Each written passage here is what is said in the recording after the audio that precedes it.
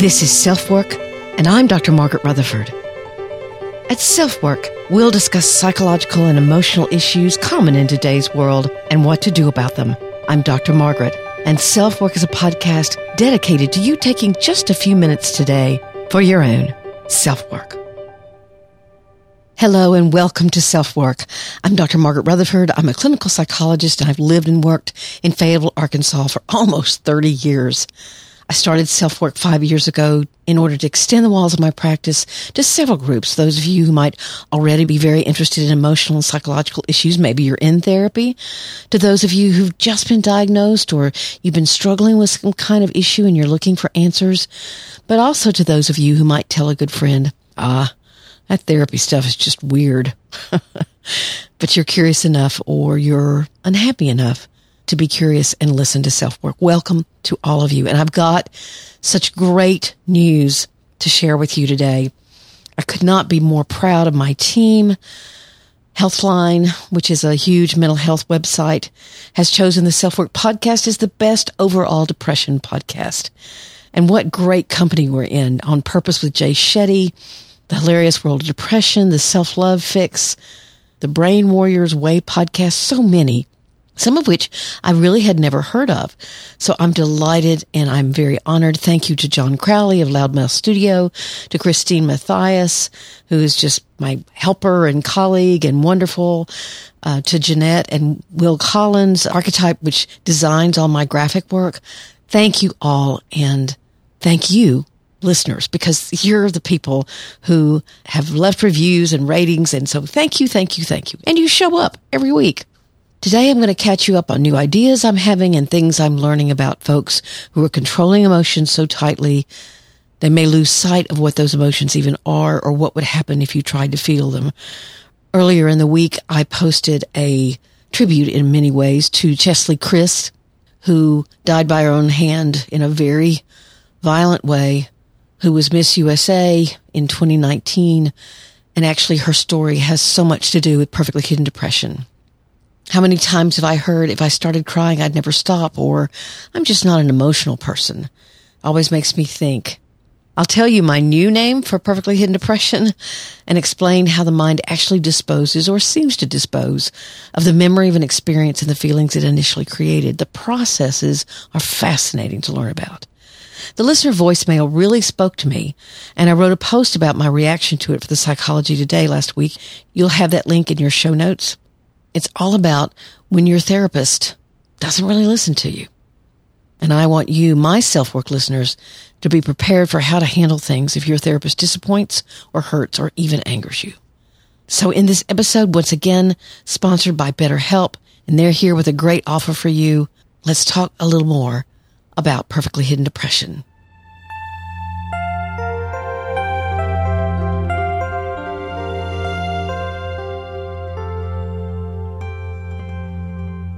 In what may be the most inclusive book on the history of perfectionism research that I've found, the authors focus on every aspect of perfectionism, both constructive and destructive. Those researchers are Dr. Paul Hewitt, Gordon Flett, and Samuel McHale, and I'll have the book link in the show notes. It was actually giddying to try to absorb the meaning of the mountain of research they provide. It's a huge book. But then I began reading a chapter that made me stand up and shout. When I first conceived of perfectly hidden depression, I specifically included traits, both behaviors and beliefs, that weren't necessarily included in a traditional definition of perfectionism. For example, the trait of absorbing yourself and caring for others while avoiding any personal vulnerability wouldn't necessarily fit into, again, a traditional perfectionism definition.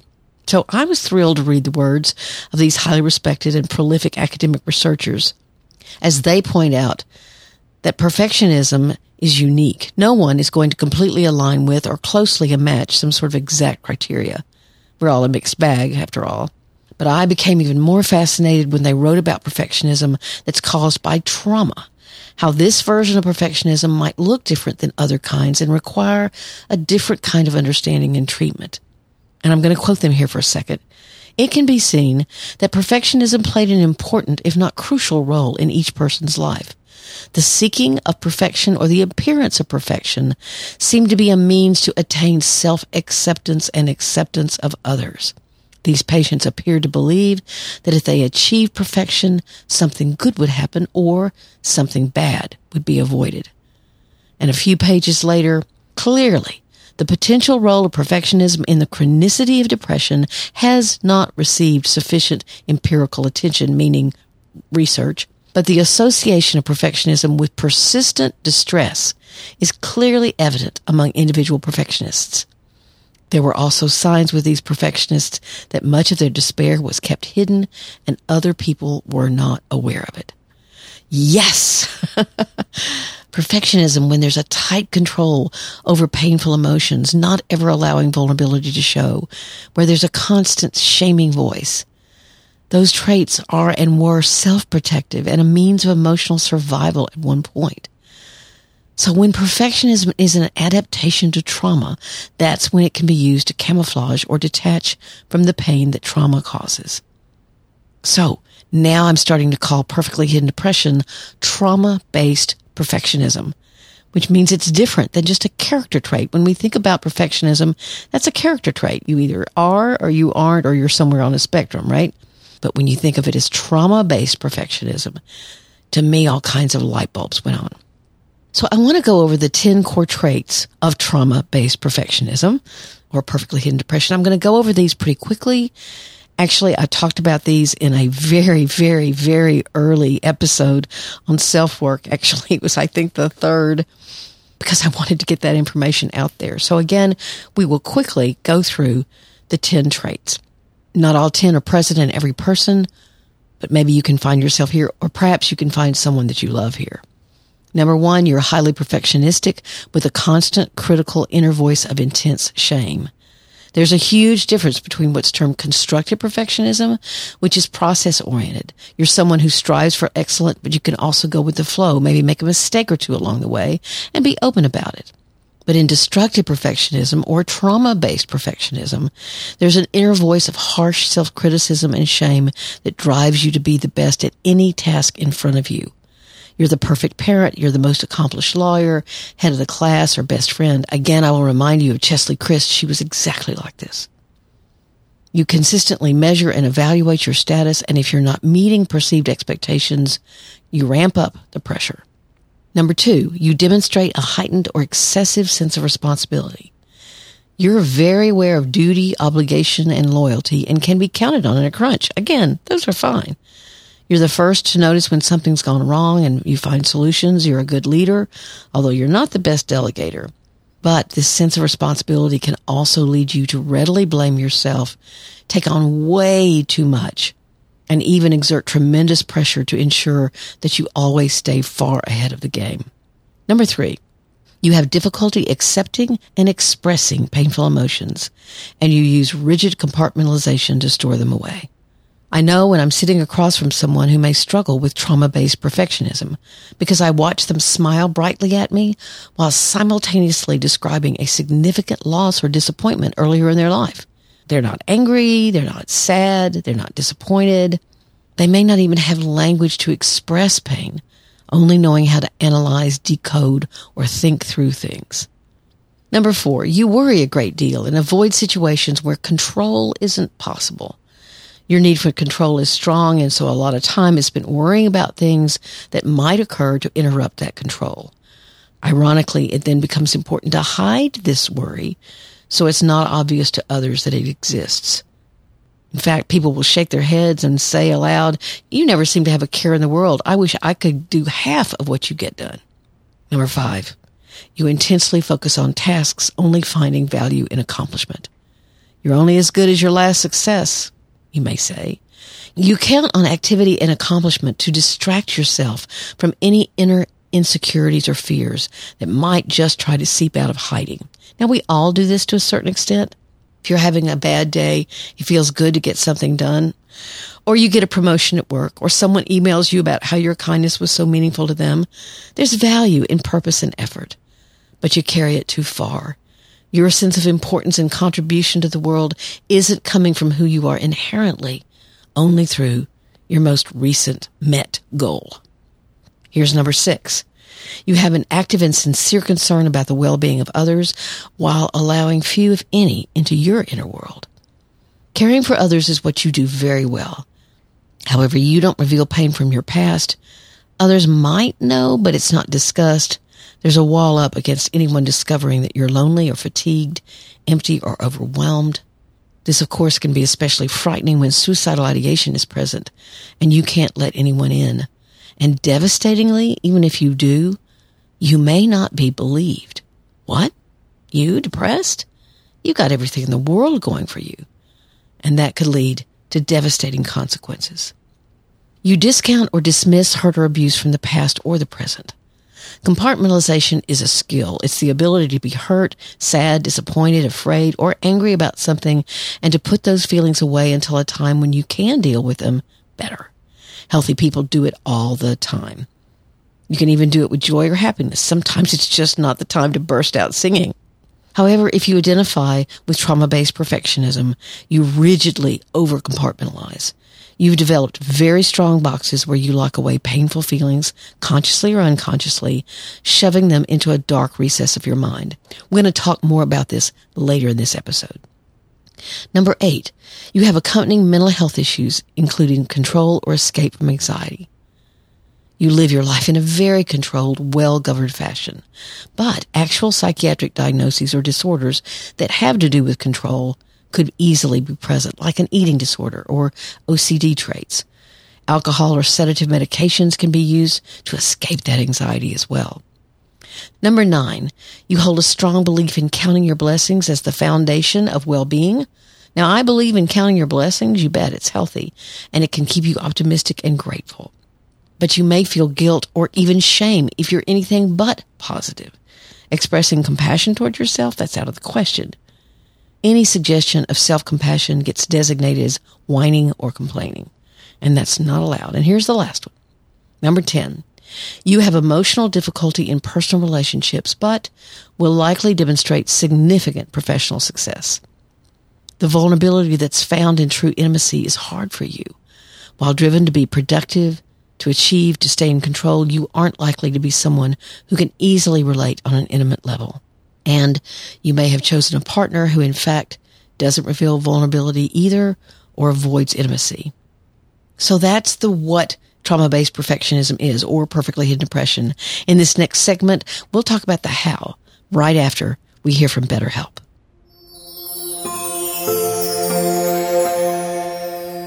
BetterHelp has been a sponsor of SelfWork for at least a year or more, and I'm so glad to have them on board. BetterHelp isn't a crisis line, and it's not self-help. It's actual professional therapy online. And as I've done much more virtual work during the pandemic, I've seen firsthand how effective and convenient virtual work is. When you contact BetterHelp, you'll get a response from a licensed therapist in as little as 48 hours, and they'll make sure you feel your therapist is a wonderful match for you.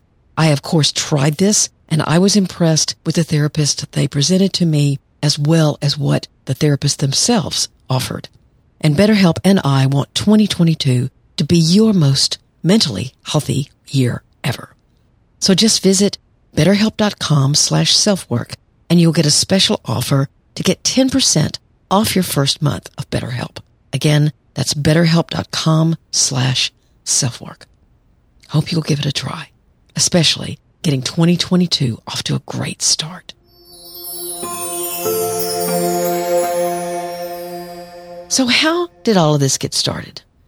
In Oprah's new book, What Happened to You?, she, Prince Harry, and others focus on the need for a change in the question for those who struggle with their mental health. The question shouldn't be what's wrong with you, but instead what happened in your life that explains your mental health struggle. Now, I'm not a gardener. I sadly don't know a weed from a flower most of the time, but I do know that pesky dandelions will return if not pulled up by their roots. And even then, their root system, called a taproot, extends deep into the ground. And if you don't tug it all out, you may once again see their bright yellow flowers in the spring. So how are you supposed to reach these roots in your mind? What do I mean? You need to dig them up. Why should you even do it? Why not let well enough alone? Because what started out as a fence to help keep you safe can too easily turn into a barrier that imprisons you. What was meant as a solution may now become a problem. And there's some part of you that knows this. It's your wise self who's fighting for balance and healing. You've got to dig up the roots of your perfectionism. But how do you actually stow those things away? What do I mean by compartmentalization? So in this segment, we're going to talk a little bit about repression and suppression. Suppression is basically choosing not to think about something. You suppress it. You detach or distance yourself from it. You stow it away for the moment, as in compartmentalization. And you're very aware of what you're doing. I just can't think about that right now is your decision. And you probably make that decision all the time, as do I. And another name for suppression is compartmentalization. You put it away in a big box. You don't focus on it or give it attention. Now, all of this can be helpful as well. When something unexpected happens, whether it's good or bad, but you need to attend and focus on something else at that moment, the ability to suppress that event and its accompanying emotions is helpful. It's a good skill to have. It helps you manage your day. It helps you maintain stability. If you won the lottery or you got a bad grade, you need to focus on what you need to do next, right? That's a skill. And it is a conscious skill. You know you're doing it. But if you do it enough, suppression can turn into repression.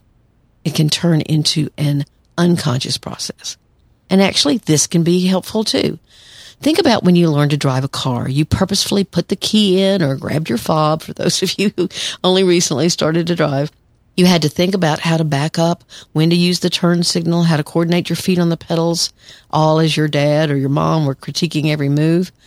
You now get in your car and go. What had been an awkward conscious activity has morphed into a mostly unconscious behavior. In fact, if you even sort of try to think about what you're doing, sometimes that will interrupt the flow of what has just become habitual action. The process of what you do and how you do it all seeps into the unconscious and becomes habitual. Yet in the perfectly hidden depression traits I described before, I used the term rigid compartmentalization. So let's talk about why that particular term is important. Think about when you learn to type.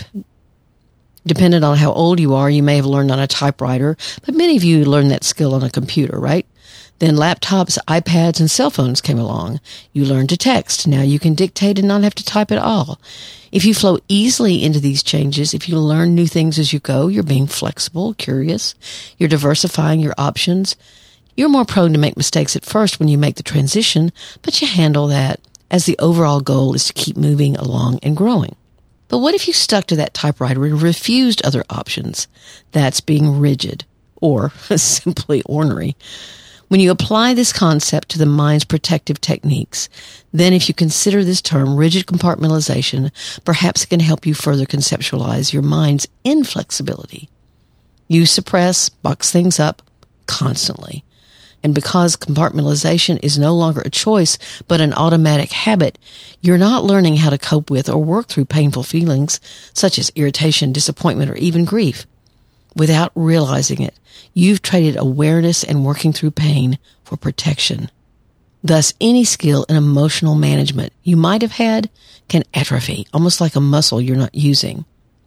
And of course, this habit may have been formed so early in your childhood that you never learned to express your emotions more spontaneously.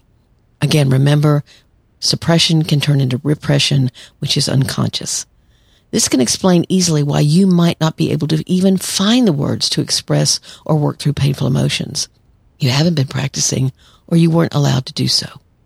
Suppression and then repression may have been reliable short-term solutions to abuse, to neglect, to whatever hurt and pain faced you as a child. But their long-term effects can be devastating because those taproots, remember the dandelions, buried deeply into the dark, moist soul of your mind, become harder and harder to pull out while they're spreading and growing in strength. And these are people who truly haven't a clue what they have repressed. There are clues, things that trigger them that cause a brief question in their minds. What was that? Why did I suddenly feel strange or not like myself? But then the evidence of that something recedes and it can be lost until you start looking for it. You have to do that carefully, sometimes with help, but you can dig. We're going to talk later this month about the family circumstances that actually cause this need to hide, but we're going to leave that topic for today.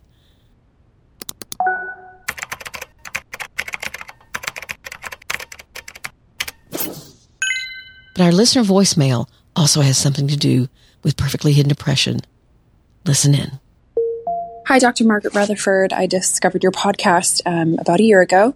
I've been going to therapy for 2 years, and when I heard you describe perfectly hidden depression, my heart sank, and I connected with it so much that I felt compelled to tell the people closest to me, to which they said, "I don't think you're depressed. You're the happiest person I know." So I just shoved it at the back of my head. Now, about a year later, I hit a breaking point, and I bought your book, and it's helped me so much. I feel myself in those pages, and I see it too. And I decided to muster up the courage to finally tell my therapist that I've been struggling. I did, and she didn't validate me. She didn't believe me. She said I don't fit the criteria for having depression, and that I would have to go on medication if I actually had depression, which I don't.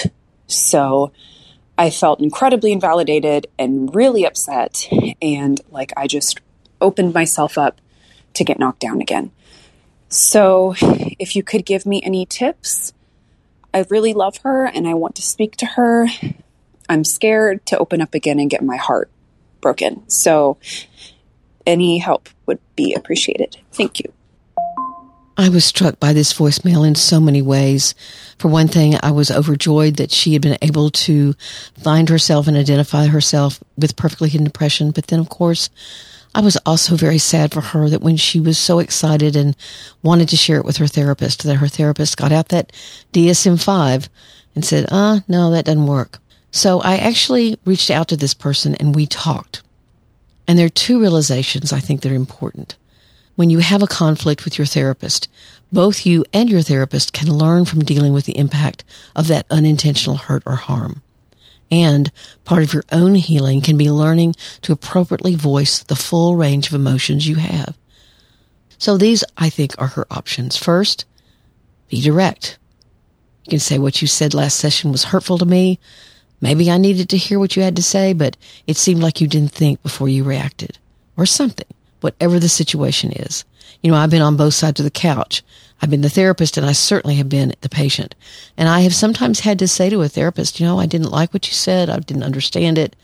And actually people have said that to me as well. So it can really build the trust in the relationship when you can talk about the disappointment and then the relationship grows. Now, obviously you run the risk of the therapist getting defensive and that can be problematic. Here's number 2. First, you can talk about talking, what is termed metacommunication. Either via an email, a text, a letter, a phone call, you can tell your therapist that you've had a rough time with the thought of even returning to therapy, but you also have a rough time thinking about not returning. And it has to do with what happened in the last session. Then ask them if they're willing to use the next session to talk about what happened. Hopefully what you'll hear back is that they're quite open to doing so. I often give this advice to couples as well, or anyone who's wanting to talk to someone about something difficult. Here's number 3. Realize your therapist training or lack of experience may be an issue. Again, y'all are my wonderful listeners, and you've probably heard me talk about perfectly hidden depression, but there are a lot of clinicians out there who just have a blank look on their face if you said, "Oh, have you heard about this thing called perfectly hidden depression or trauma-based perfectionism?" No. Again, they'll pull out that DSM-5. And I used to do it too, so I understand. But because you understand it, your therapist may not. And they may be almost afraid to make a mistake. So I just think realizing that we therapists are people too is important. But here's number 4. You also need to be willing to hear the therapist's perspective of why the conflict exists. Sometimes it's hard to hear what you don't want to hear. I walked out of a therapist's office many, many, many years ago when she said that she thought my mother was manipulative, and I walked out because I was so protective of my mom. I needed to hear that. So you want to try to make sure that your own attitude is open as you both process together what happened in the session and hopefully resolve the conflict. Both of you can learn, and the relationship can deepen as trust is reestablished.